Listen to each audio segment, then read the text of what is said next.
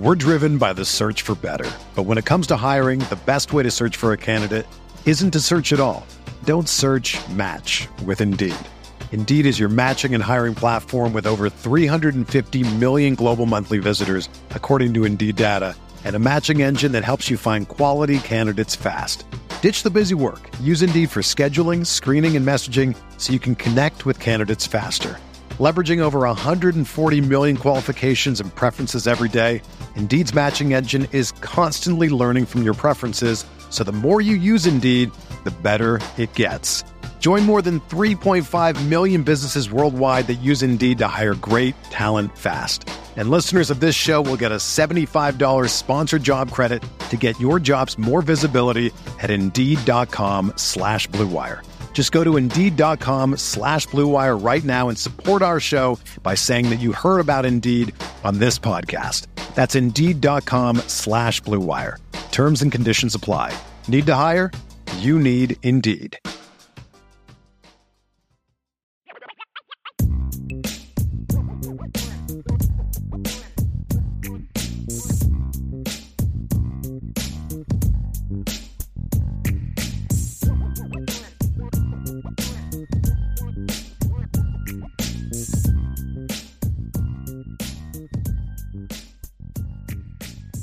So we're going to take John Wayne Winchester's advice because it's time to talk about some big uglies. And we're not going to talk just about the big uglies. We're going to talk about the tight ends as well, Ryan, because we've talked a lot about, quarterback, there's talent, but, right? A receiver, there's talent, but, running back, there's talent, but. A lot of things that need to be proven. And we've talked a lot about the offensive line and tight end this offseason, and it's kind of like it's assumed that these are going to be strong suits of this football team. And there's still a lot of questions and things that have to get answered, but there's an understandable confidence this unit is going to be pretty good.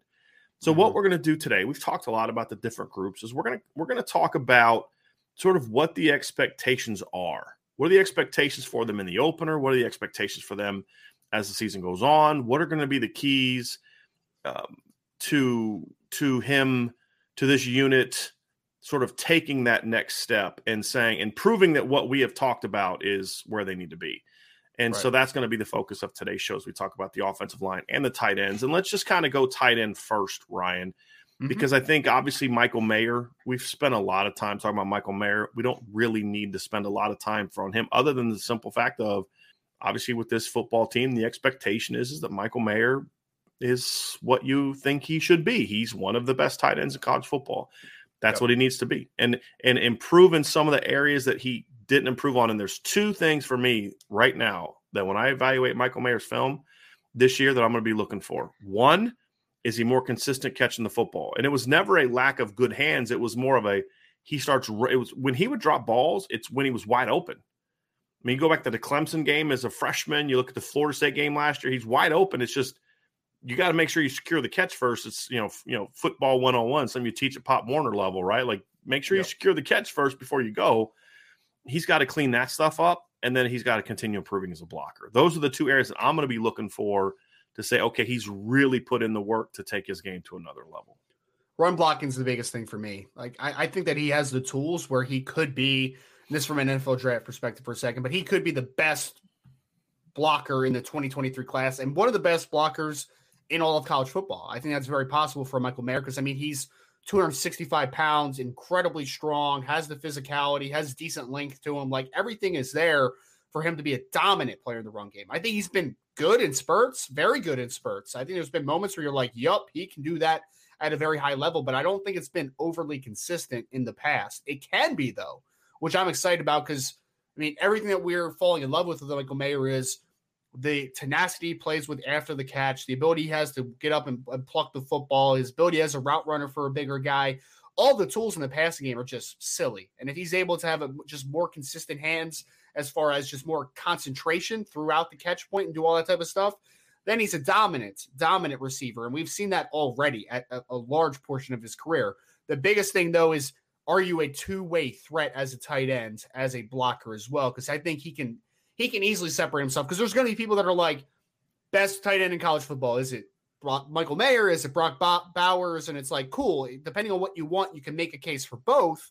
But if Michael Mayer is what he was as a pass receiver just last year and maybe a little bit better plus also being a more consistent player in the run game, then it's not even a conversation in my point, because Brock Bowers isn't blocking anybody. Michael Mayer can be the best two-way tight end in college football because he has the tools to be a dominant player in the run game.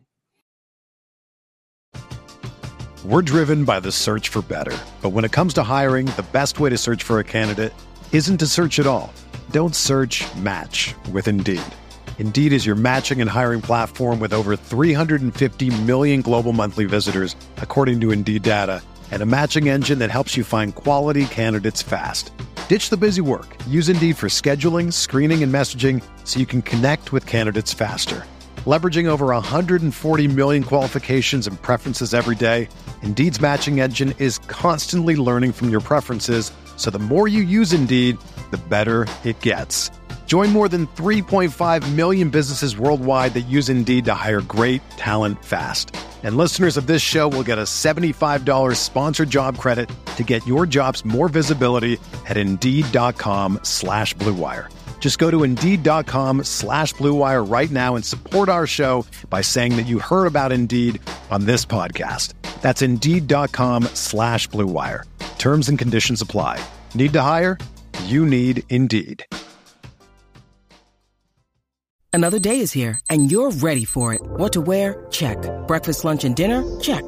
Planning for what's next and how to save for it? That's where Bank of America can help.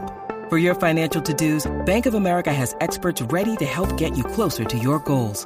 Get started at one of our local financial centers or 24/7 in our mobile banking app.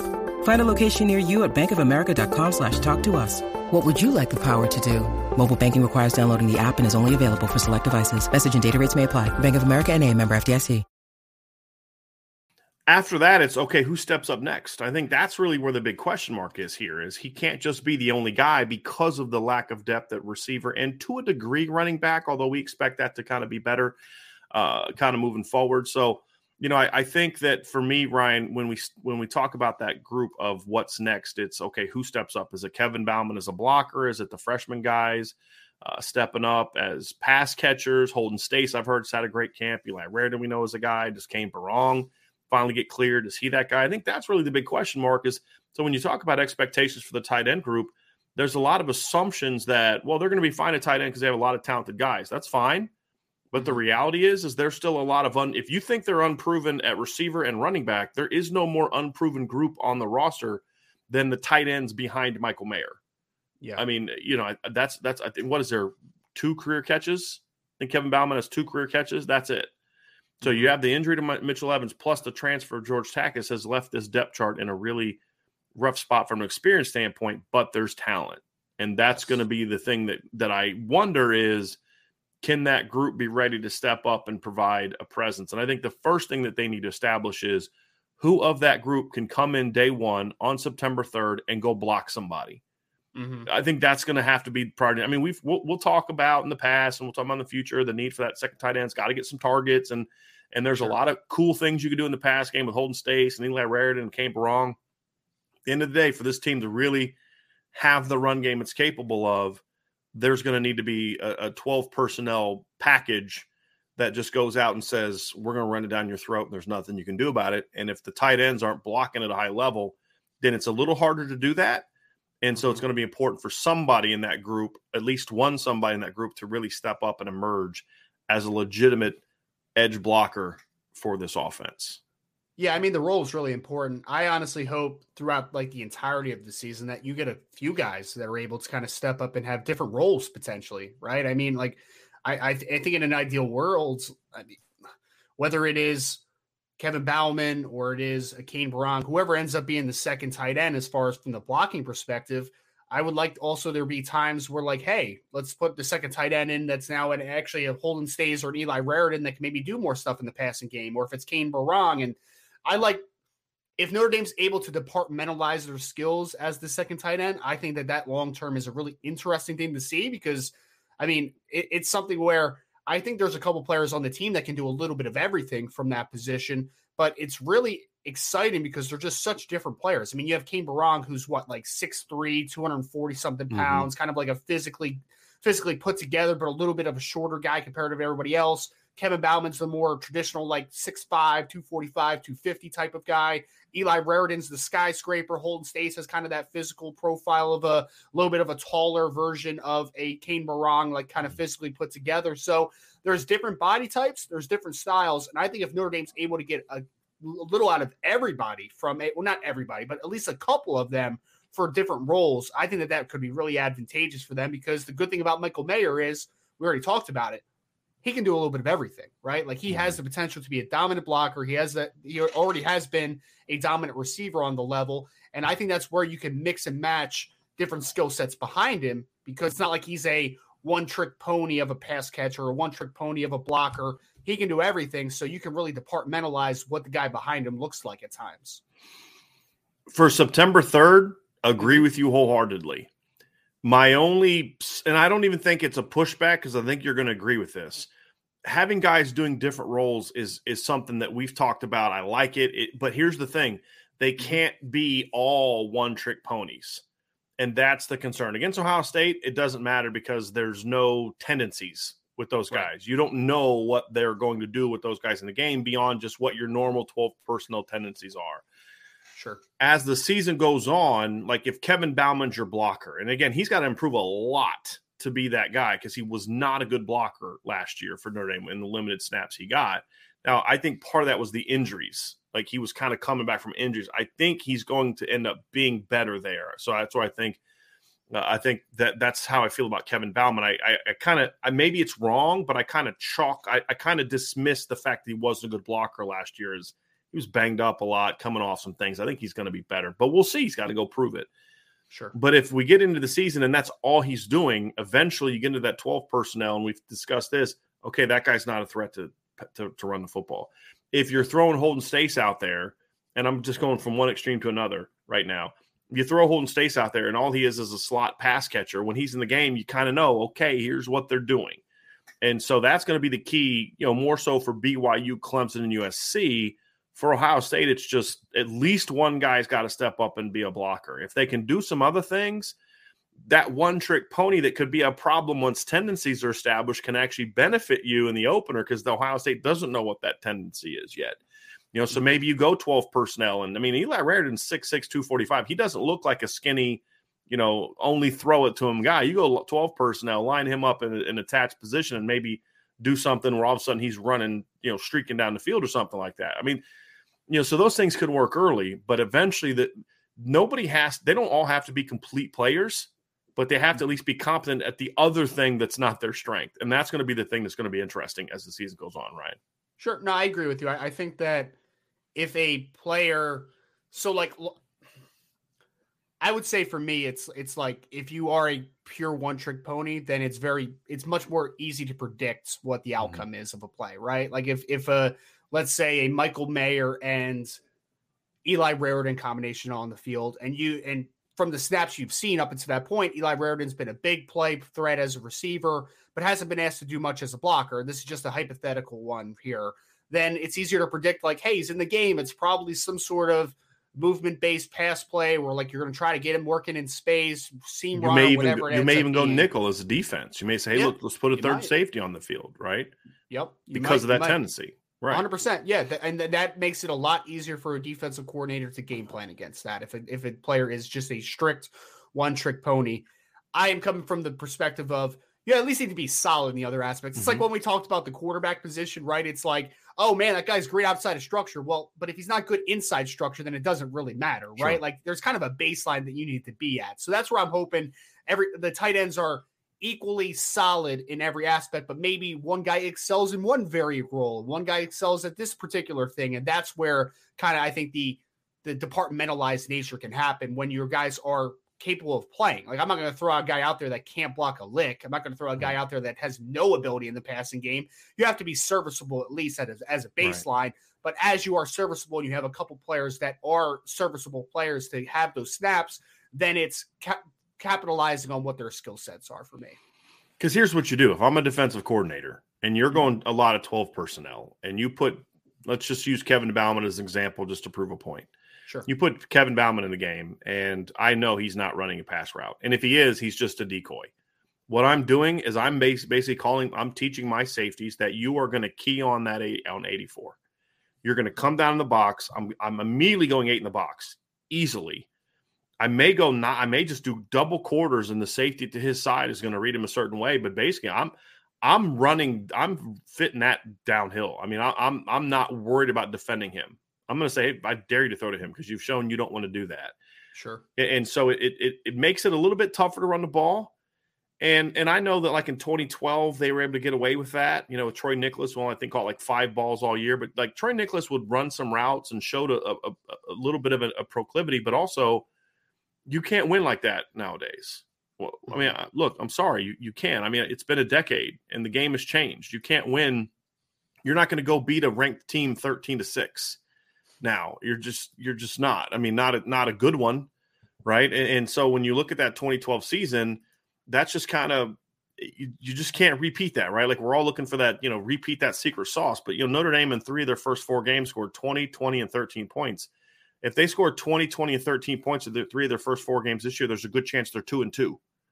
I mean, that's just because, Ohio State and North Carolina can both beat you if you're only scoring 20 points a game. Well, Ohio State will beat you. North Carolina could beat you as well if you're only scoring 20 points a game. And so, here's what they did in other games. 20 points in a 2013 win over against Stanford. You're not beating the number 7 team in the country with 20 points this year. 17 points in a win over BYU. You're not beating BYU this year with 17 points. I just don't see it happening. 29, 20, and 20. That 29 against Pitt was with a couple overtimes to get to that 29. 21 against BC, 22 against USC. You're not beating USC this year with 22 points. I don't see it happening.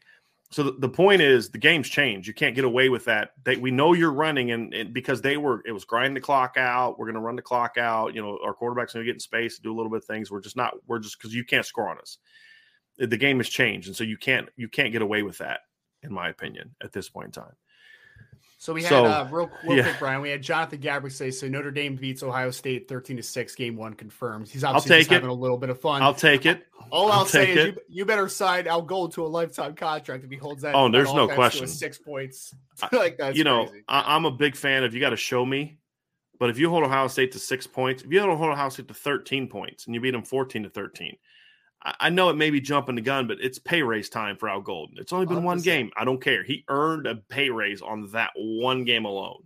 Yep. Because you got all these people say this is one of the best offenses ever. It's best Ohio State's best in the country, blah, blah, blah, blah, blah. We'll see. I mean, it's going to be really, really good. There's no doubt about it. So, yes, if you hold them to 6 points, Marcus Freeman deserves an immediate raise. Al Golden deserves an immediate raise. I mean, the whole defensive staff deserves a pay raise immediately. And you just take away from the offensive coaches and give it to them because if they only score 13 points against Ohio State, then they don't deserve the money that they would be getting for that week. So that's very true. Except for Harry Hiestand, I'm not taking money from him because I'm not messing with Harry Hiestand. So I'm taking it from everybody else. So Ryan, that's tight ends. It's a group that needs to be strong. And look, there's things that I think they can do to help out with the pass game too. And I would say that if you're going to have a guy that's a one-trick pony, I'd be more prone to allowing him to be sort of a slot pass game guy. Because if like Holden Stace is only going to play the slot, then I think you can have it. Let's say he's not ready right now. And I don't know if this is true. We've seen 1 full practice and it was with no pads on. I'm just making a point, freshman, 225 pounds. Mm-hmm. Let's say Holden Stace is a really good weapon in the pass game already. You're like, boy, this kid can help us in the pass game. Then I think there are some things Notre Dame has and can do with their personnel to have him sort of be a slot or an outside guy where he doesn't, he can't attach blocked or he can't block attached. That's just not what he's going to do. We're not going to put him in that situation. So maybe you put him in a wing and you kind of move him around and do some slide stuff and some, maybe he can get in the guy's way on the backside of an inside zone, away or maybe duo away or something like that, outside zone away, whatever the case may be. But if you can still run the ball though, because you can do some of your outside stuff. You can do your read zone stuff where you leave that edge player unblocked, and then you get Tyler Buckner out there, and you've got basically Holden Stace sort of serving as a lead blocker on a nickel or a corner or a rover out there. Well, that's more of a better matchup for him in the run game. So if there is going to be sort of a one-trick pony, I do, or a guy that maybe is way better in one area than the other, I do think you can get that in the pass game more than you can get in the run game. It just means that, some of your run – and what I would say is you just treat it like 11 personnel. at that point in time. Sure. And your play calling is similar to what you would get out of 11 personnel. That's kind of how I would look at it, because you're going to have Michael Mayer. You're going to go double slots essentially, which they've done with 12 personnel in the past. They did it last year with George Takis and Michael Mayer, where they both line up in the slot or both line up outside, and have your two receivers. So I mean, there's personnel groupings where you could have Holden Stace out as basically your X, and have either Braden Lindsey or Lorenzo Styles as your slot, and have Michael Mayer as basically your W, and then your other receiver, whether it's one of those two guys or Xavier Watts or whoever, sort of a slot there. You're in your 11 personnel, actually you're in your 10 personnel alignment out of 12 personnel. Yeah. And you can now run the ball, because now what you can do is you can do some real interesting stuff with your RPO game. So like, how are you going to defend this? Are you going to treat this as you would in 10 personnel and vacate the box? That's cool, because we've got some inside zone stuff we can do with the read concepts, because you have a mobile quarterback now. You can run some RPOs where it's the reverse. Most RPOs are run pass option, but there are some that are sort of pass run options where, you're like we've talked about before, you run like quick little fades on the outside, then you run just outs or slants with the inside guy. If they vacate the box, the quarterback sees it, he drops, that guy buzzes, bam, he turns it into a draw play. Mm-hmm. There's all types of things like that you can kind of go to where you can run out of that kind of 10 personnel look. And it's not 10 personnel, it's 12 personnel, but it's just there's nobody attached. You're in doubles on both sides of the line of scrimmage, or you can go 3-by-1. But then if they want to stay tight because they're afraid of Buckner, and let's say, who I'd have it running back in that scenario, you're going to have one of two guys. It's either Estime or Tyree. If I think the team is going to sort of, kind of condense, I'm putting Estime in there. If I think they're going to spread out, I'm putting Tyree in there. I'm just letting him crease one of those. But if they're going to try to, play that double area, I'm putting Estime in there, and I'm just going to hammer them. And then when they start to creep in, now you're pulling and you're throwing that bubble screen to Braden Lindsey or Lorenzo Styles or Xavier Watts or whoever, and you've now got Holden Stace, a 225-pound kid, blocking on a corner. Mm-hmm. So I think there's a lot of things they can do. It just depends on how interesting they want to get with it. But I do think the pass game is where the previous statement about you can't have a one-trick pony, it somewhat gets negated a little bit in the pass game because of the unique ability of Kane Barong, Eli Raridan, and Holden Stace. Right. Because the speed that and athleticism they all three bring to the table. I do think there are some interesting things that you can do with those guys that could make it okay, all right, put Eli Raridan to the boundary at 6'6", 245 and have Michael Mayer beat to the field. I mean, there's all types of different stuff you could do. There's some things, Brian, I'm thinking more near the red zone where there might be a time where I have a 3 tight ends in, but I'm still in 11 personnel, because it's like you throw a guy like Eli Raridan into the boundary and you put Michael Mayer out as the slot, and then you just have somebody in line as the blocking tight end or just the inline tight end in general. I mean, there is so much that you can do, and that's the beauty of being Notre Dame with how they recruit tight ends and produce tight ends traditionally, is the fact that you have guys with multiple skill sets. I mean, in spurts, and I know we saw it, like when they had Tyler Eifert, like they would just put him out wide and just be like, yeah, I mean, in that situation, he's not technically a tight end, but like, does it matter? It doesn't matter at that point because he could literally do those types of things, right? So, yeah, I agree. There's a lot of things that you can do with these types of receivers, and I'm excited to see it because I think that there is a lot of departmentalized options that you could have behind Michael Mayer. I don't know if it's going to be one guy taking the majority of the second reps at tight ends. I hope, again, to my original point, I hope it's a couple different guys because I think there's lots of things that you can do with this tight end room. Like I would be not disappointed, but I would be, well, I could say disappointed. I would be disappointed if for part of the season, if Eli Raridan is not a red zone weapon. Like I would be very disappointed if he did not at least have that type of role in this offense. So there's a lot of possibilities, and I look forward to seeing how the tight ends behind Michael Mayer develop. I will end the tight end conversation with this, Ryan. Mm-hmm. I will be shocked if Eli Raridan and Holden Stace don't play this year.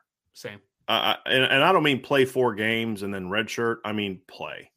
Mm-hmm. And I think that if there are some deficiencies in the blocking stuff, as the number 2 blocker, it hurts.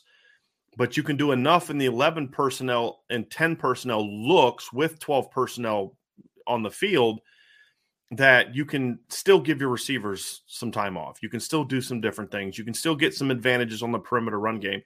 And then when you get in a short yardage of goal line, right, all you got to simply do is just put Tosh Baker out there, or put Michael Carmody out there, or put Andrew Kristofic out there, put somebody out there that's they did that last year when they didn't have really a number 2 blocker. I think that's something also that you can do as well. Yep. It's going to be fun, man. It's going to be fun. I naturally love the tight end position in general, but like I'm really, again, just so many different body types and so many different styles. I think that this is going to be a situation where, there might be times where Michael Mayer is playing more of a wide receiver role, but you still have a couple other tight ends that I think can really do a lot of different things in the passing game. So yeah, I'm excited to see just how the tight end positions developed. Because the other question for me is long-term also, who's the next guy after Michael Mayer? Who's the guy? Because that's a good point. You need to see who emerges. Yeah. We don't know. Could it be, a Kane Barong as the next guy? Sure. Could it be Eli Raritan? Sure. Could it be Holden Stays? Could it be Bauman taking a big step forward? Like, who knows? It's a lot of possibilities as the next in line at tight end U. Because they're going to be jockeying for that position this offseason. There's no doubt about it. They're definitely going to be a lot of jockeying for that this season. So I'm curious to see how that's going to go. So, Ryan, let's move on to the offensive line. I think this is the group that, even though there's a lot of question marks technically on what's got to be proven, this is the group that I think people have the most confidence in, understandably so. Mm-hmm. Primary reason being they're very talented at tackle, and I think they have the best offensive line coach in football coming back. Okay. And we've heard a lot from the defensive linemen about how, we got to bring it every day because these guys are bringing it every day. And so at the end of the day, this group has to be what we think it's going to be. And I think there's 2 levels of expectations for me when I talk about the offensive line. It's what they need to be in the opener and what they need to become by the end of the season. Mm-hmm. And that may be the same thing. It just depends on how quickly they can get going. But the reality is that if Notre Dame is going to have a shot to win in the opener, they have got to come out and establish the line of scrimmage and not just do a good job. And, at the end of the day, I graded them out higher than the Ohio State defensive line. They won that battle a little bit. Can't be that. They have to come out and decisively win that battle. Give the quarterback time, open up holes, control the clock. Because you know what? Here, I'm going to give you all some really wicked, deep, thorough football analysis. Ohio State can't score when their offense is on the sideline if you're doing your job. Right? Mm-hmm. That's the reality of it, right? And that's that caveat if they're doing their job.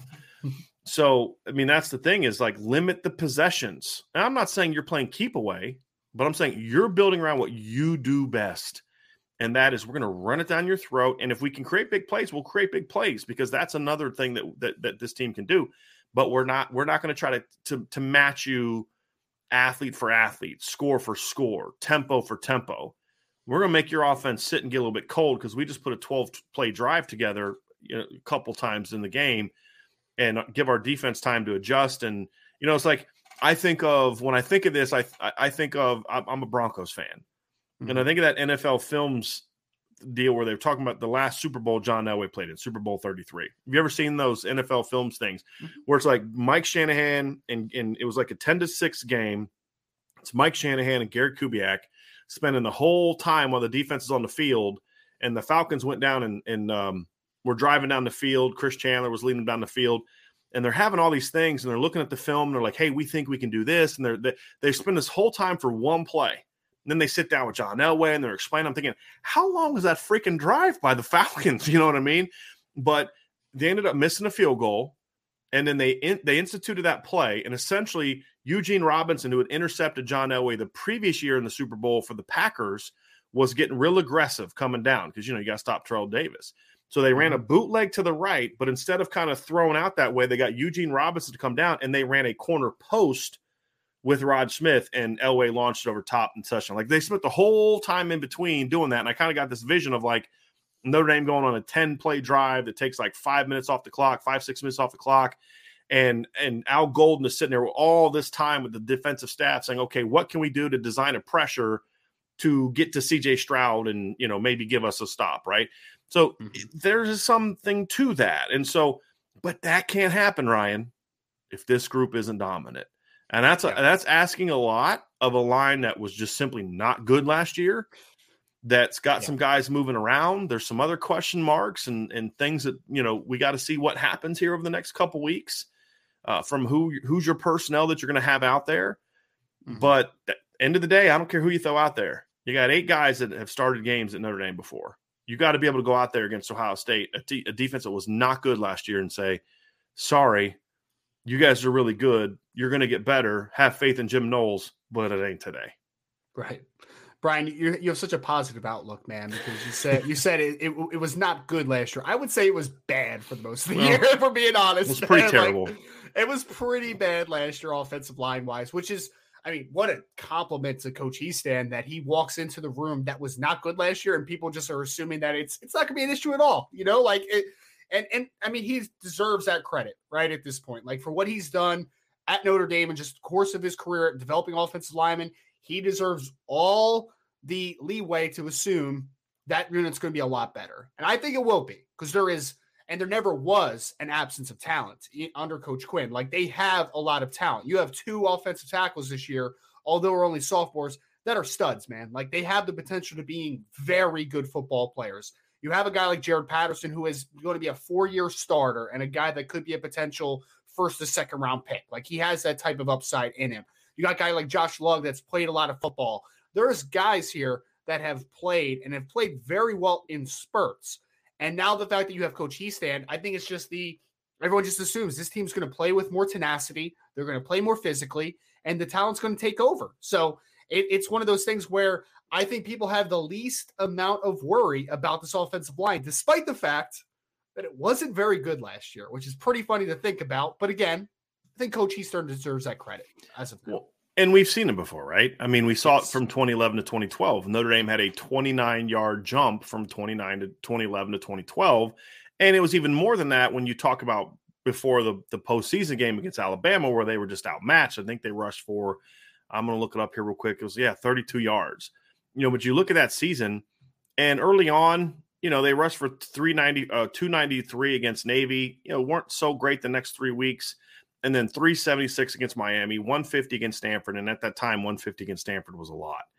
270 against BYU, 215 against Oklahoma, 231 against Pitt, 184 against BC, 221 against Wake, 222 against USC. And that was with a football team that had lost Michael Floyd from the year before. It was a football team that had lost their starting right guard, Trevor Robinson. They had lost their starting right tackle in Taylor Dever. Braxton Cave had suffered an injury the season before. He was playing, but he wasn't 100%.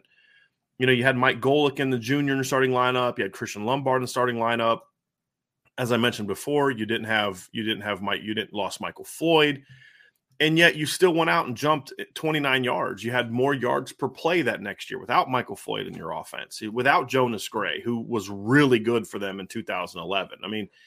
Jonas Gray in 2011 was a really dynamic player.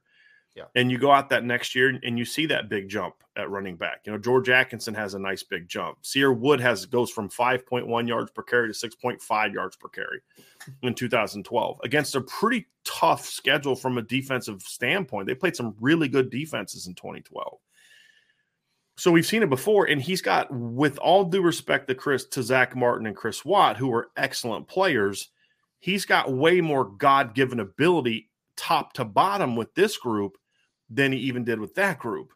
100%. And so I think that's where you have the reasons for optimism. I think you also have an offense that can be more creative than maybe what you had then.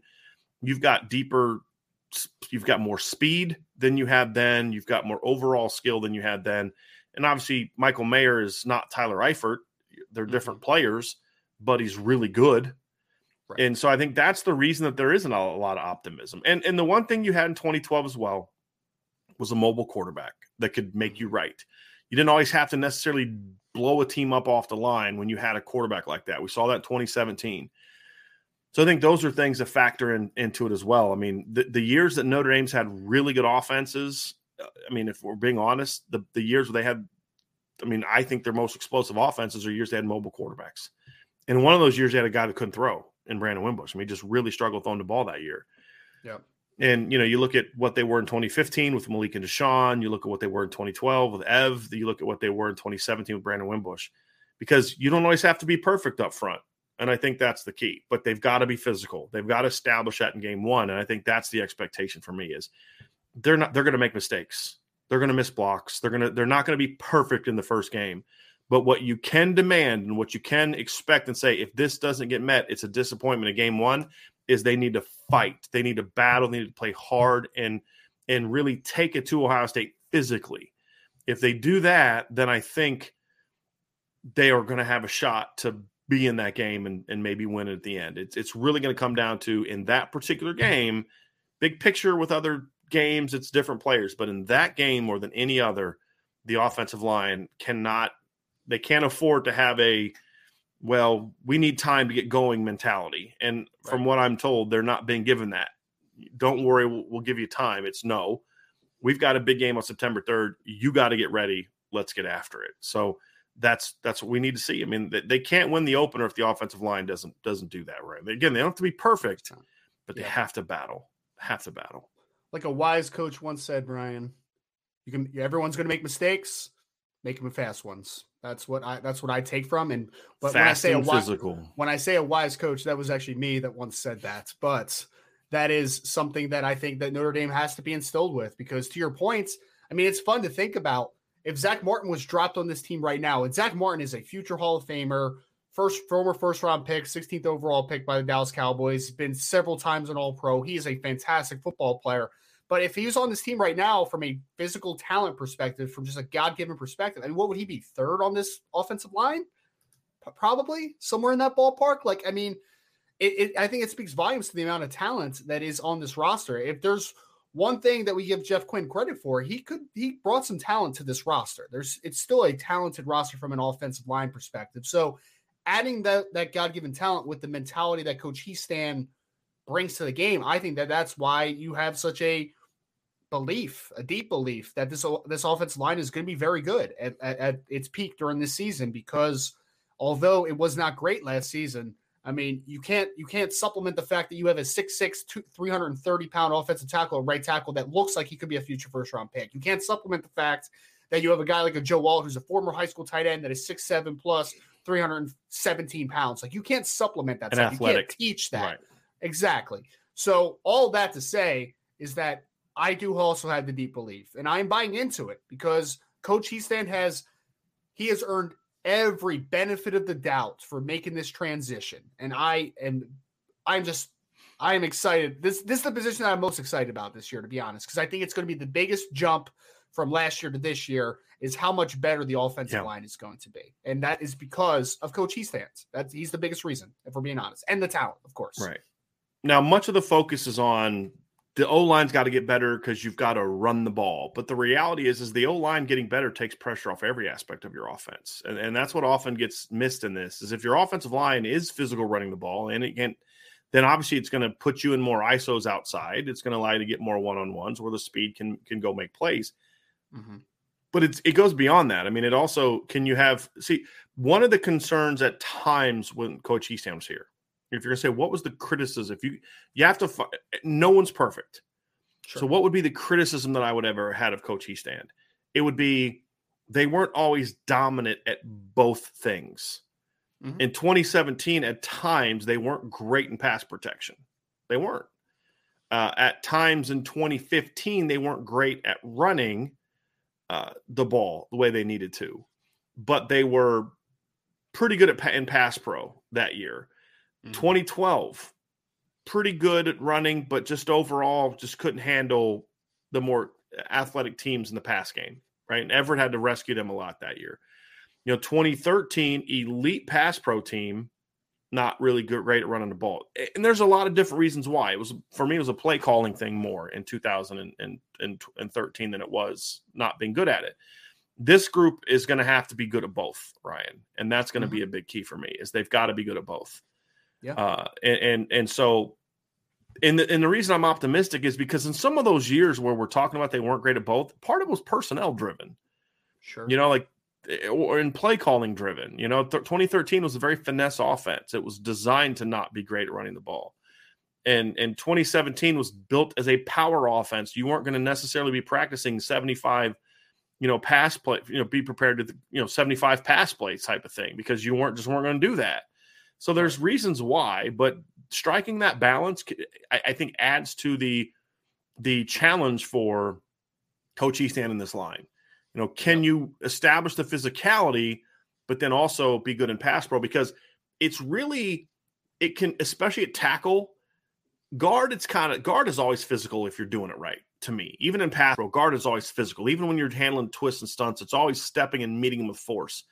Tackle, especially, to me, it can be really – this is what makes tackle hard, is because on one play, I got to be willing to come off the ball and punch you right in the mouth. And on the next play, I'm receding. Yes. I'm giving ground. Patience. And if your mindset is to – and this is what hurt Mike McGlinchey in 2017, is sometimes Mike would kind of be out over his toes because he's so aggressive. Then he's got to get out of a stance, and he could do it against Temple and teams like that. But when you're trying to do that against Lorenzo Carter, it's a little harder to do, and actually win on the edge, or to get out to a wide rusher against some of the better teams, or the ends that Miami had that year. Mm-hmm. And so can you strike that balance? That's what I want to see, because they're going to need to look. Somebody said in the chat, you're going to beat Ohio State by running the football. No, you're not. You're not going to beat Ohio State by running the ball. You're going to beat Ohio State by being balanced. Now, you may run for a bunch of yards, but if you're only running and you can't throw, you're not going to beat Ohio State. You got to do both. You got to establish the run and then build around that, but you got to do both. And if you're getting in situations where you can run, Ohio State will be able to schematically stop you from running the ball if you can't throw. We saw that against Georgia in 2017. We saw that against Miami in 2017. We saw that with LSU in 2017, which is why the offense stalled for much of the game. And when did the offense finally wake up? In the fourth quarter, when they finally started throwing the football a little bit, right? So I think that's the reality. You got to be balanced. You have to be balanced, which means you have to protect the quarterback when you're in passing downs, but also when you're in first down, and you've got to throw the ball in first down. So that's going to be the other part of the challenge, is can this group be good at both out of the gate? Because you don't have a couple warm-up games this year. You've got Ohio State out of the gate. And that's another part that adds a little bit to this opening game matchup, and puts even more expectation, and I'd say pressure, on the Notre Dame offensive line. When you need mealtime inspiration, it's worth shopping Kroger, where you'll find over 30,000 mouth-watering choices that excite your inner foodie. And no matter what tasty choice you make, you'll enjoy our everyday low prices, plus extra ways to save, like digital coupons worth over $600 each week. You can also save up to $1 off per gallon at the pump with fuel points. More savings and more inspiring flavors make shopping Kroger worth it every time. Kroger, fresh for everyone. Fuel restrictions apply. I think that they have the physical makeup to be good at both. Because, I mean, you wrote an article about just how big this line is, right? So just immediately from the run game perspective, I'm like, who's the lightest guy on the offense? 308, right? Mm-hmm. Like that's the biggest guy on the smallest guy on the offensive line. So every one of your starting offensive linemen rate from 308 to Blake Fisher was most recently 326, 327, 327. Yeah. So it's 316. 310, 308, 317, 327. So it's a massive line. And as long as that line is playing with tenacity, I think the run game should obviously be a big improvement. The pass game stuff, Ryan, I mean, you mentioned like 2012 at times would struggle in pass pro against like the longer, more explosive, defensive linemen they're playing. That's because you had a bunch of guard types that were playing tackle. I mean, Zach Martin was a left tackle, and he's obviously made the transition to tackle. To guard in the NFL. Christian Lombard was also always better when he got to play guard as well. They moved him back to tackle in 2014 because the other guy they tried to move to tackle wasn't getting the job done. 100%. To your point. Right. Yeah, but with this group, you have a 6'6" Blake Fisher that is a tackle. Like, he can play tackle. We've seen it already. Joe Wald is 6'7" plus, easy mover. He's a tackle. Josh Lugg is playing guard now, who has literally been a tackle for you and has done a solid job in spurts. Like, I think we both agree that he's going to be better inside just because of the lack of length and all that good stuff, right?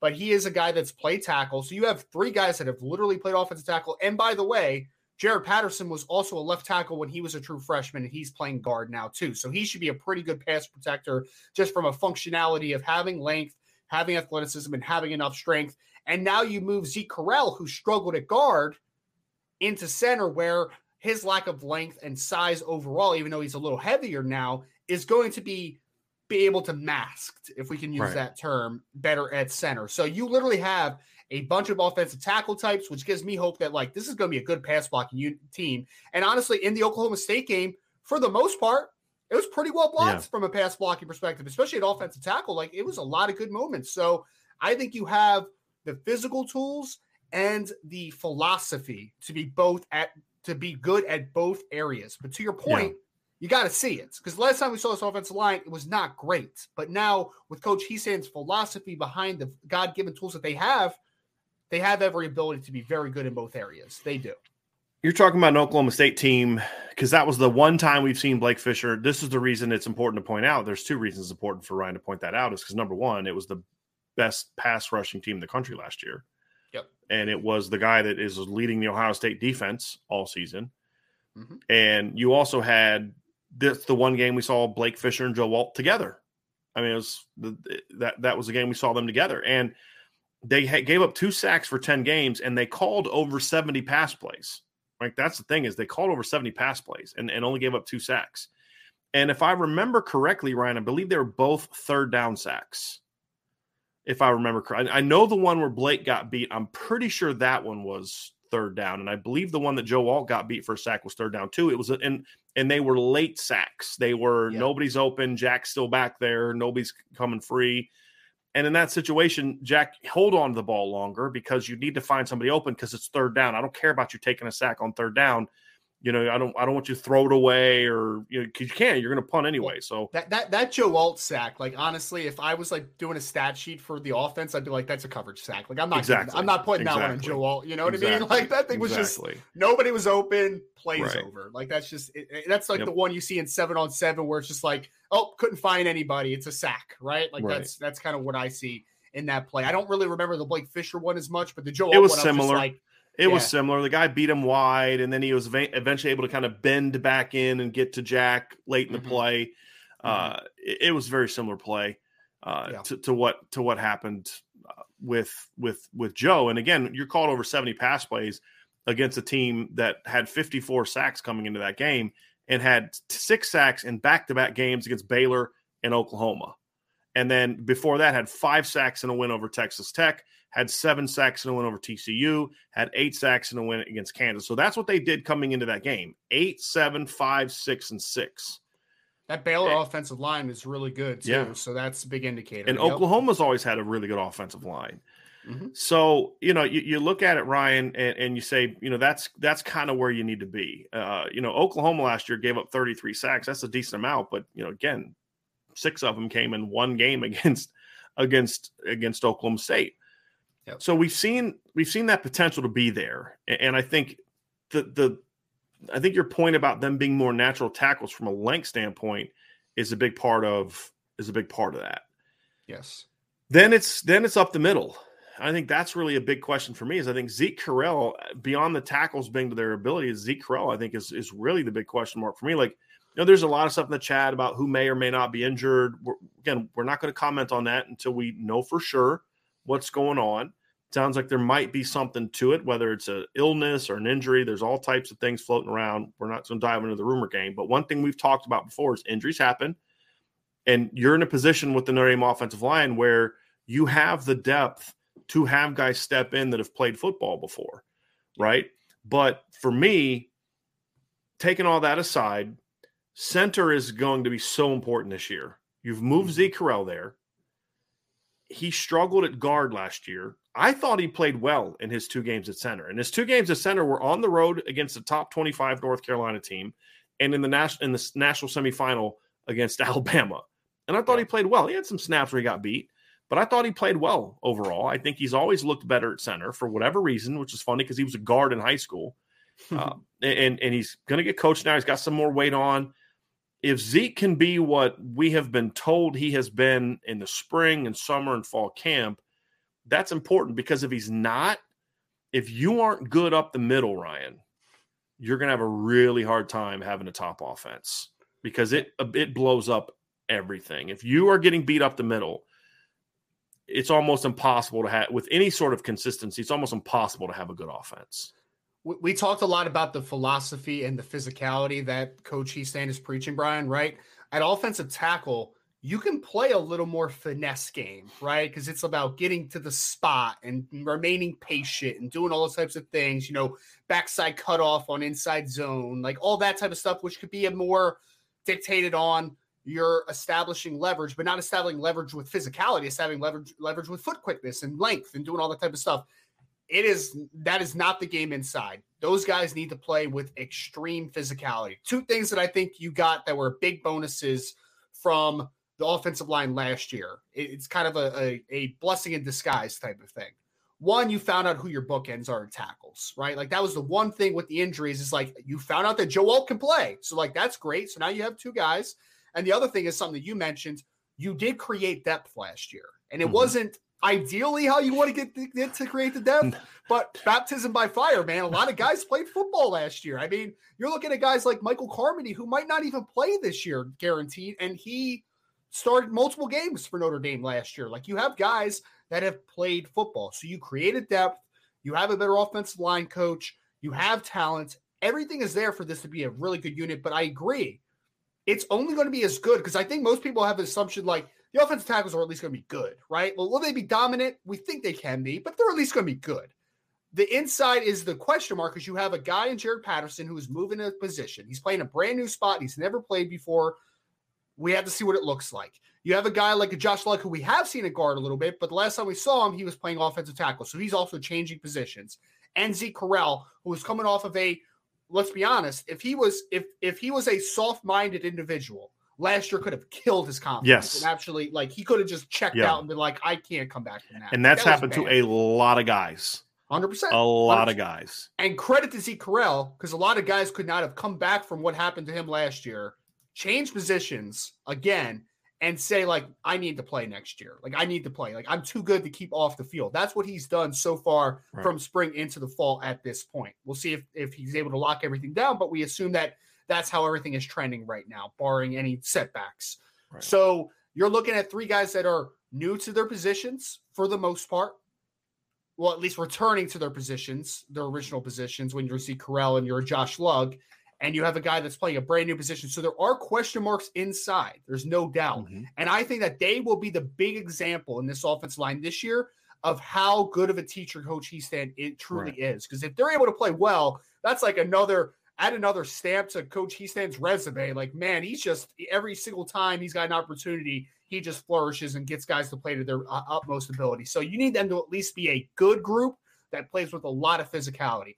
I don't necessarily think they need to be a great group because I think you could still have a great group if your offensive tackles are dudes. But if they are just an average group, you're talking about inside. Inside. Yes, inside. Okay. Like I think if you're both your tackles are really good players and your inside is just good, like a good baseline but plays physically, you can still have a great offensive line. You can't have the leakage though inside, and you can't be an average to below average group. Like they have to be a good group, in my opinion, for them to be close to their potential. Because I'm trying to think of the different groups that Notre Dame has had, and it's interesting. Like they've always had like in a lot of those different units, they've had one spot that wasn't as good, and in most years it was an interior guy. I think that's the one thing that was different about the 2017 team is the 2017 was dominant up the middle. Yeah, I mean that's the thing is they were dominant up the middle. Where they struggled at times is on the perimeter. That's what happened against Georgia. Happened against Miami, and so Joe and Lou Samoji has told me that Joe Moore's philosophy when he was in Notre Dame was always figure out tackle first, and then you'll go from there. I don't think that's necessarily changed. I've kind of gone back and forth on that, but I think that's still the foundation. But as you said, you don't have to be Quentin Nelson and Alex Bars at guard. I mean, that was one of the best guard tandems I've seen in a long time, not just at Notre Dame, anywhere. I mean, in 2017, Alex Bars and Quentin Nelson were really good. And that's no disrespect to Sam Mustipher, who was a pretty good player in 2017 as well. I'm just talking about the guards. That was a brilliant guard tandem. And a lot of the highlights that year were right behind Quentin Nelson. But there's a lot of highlights that year where Alex Bars was the lead blocker. So if you can be dominant up the middle, it certainly helps. But you don't need to be that way. As long as you're battling an assignment correct, that's the key. You can't – like a tackle can make a mistake and kind of overcome it because of the depth and the distance. It's harder to do that up the middle. And so they're going to have to be consistent, and that's going to be the question mark. So, for the rest of the part, we don't address rumors. We don't speak about injuries until we have confirmation from the coaching staff. That should be journalism 101, in my opinion, especially with the way that Notre Dame runs things now. So we're not going to address that. When we get confirmation on something, we'll address it then. And you guys know how we operate. So, to me, Ryan, this group has to if there is an injury, don't care. Next man in. That's the expectation. That's what it has to be. And we saw that a little bit in 2018. When Alex Bars went down, the offensive line battled back and kept, did some nice things. They weren't nearly as good as they were the year before, obviously. But they still had leadership. They were still able to do some different things that year. So they're going to have to continue to be that way. There's no excuses. Well, we weren't as good because so-and-so got hurt. Don't care, right? Mm-hmm. This is big boy football. Everybody has injuries. Step up and go get it done. That's the big key. And again, the blessing in disguise is that last year you were able to create depth for yourself, right? Like, I think that you have guys like Andrew Kristofic potentially, like a Michael Carmody potentially. You have a couple guys that can step in and I think can play football for you, can play at a good level, in my opinion. Like, I don't think we've seen the best of either one of those guys.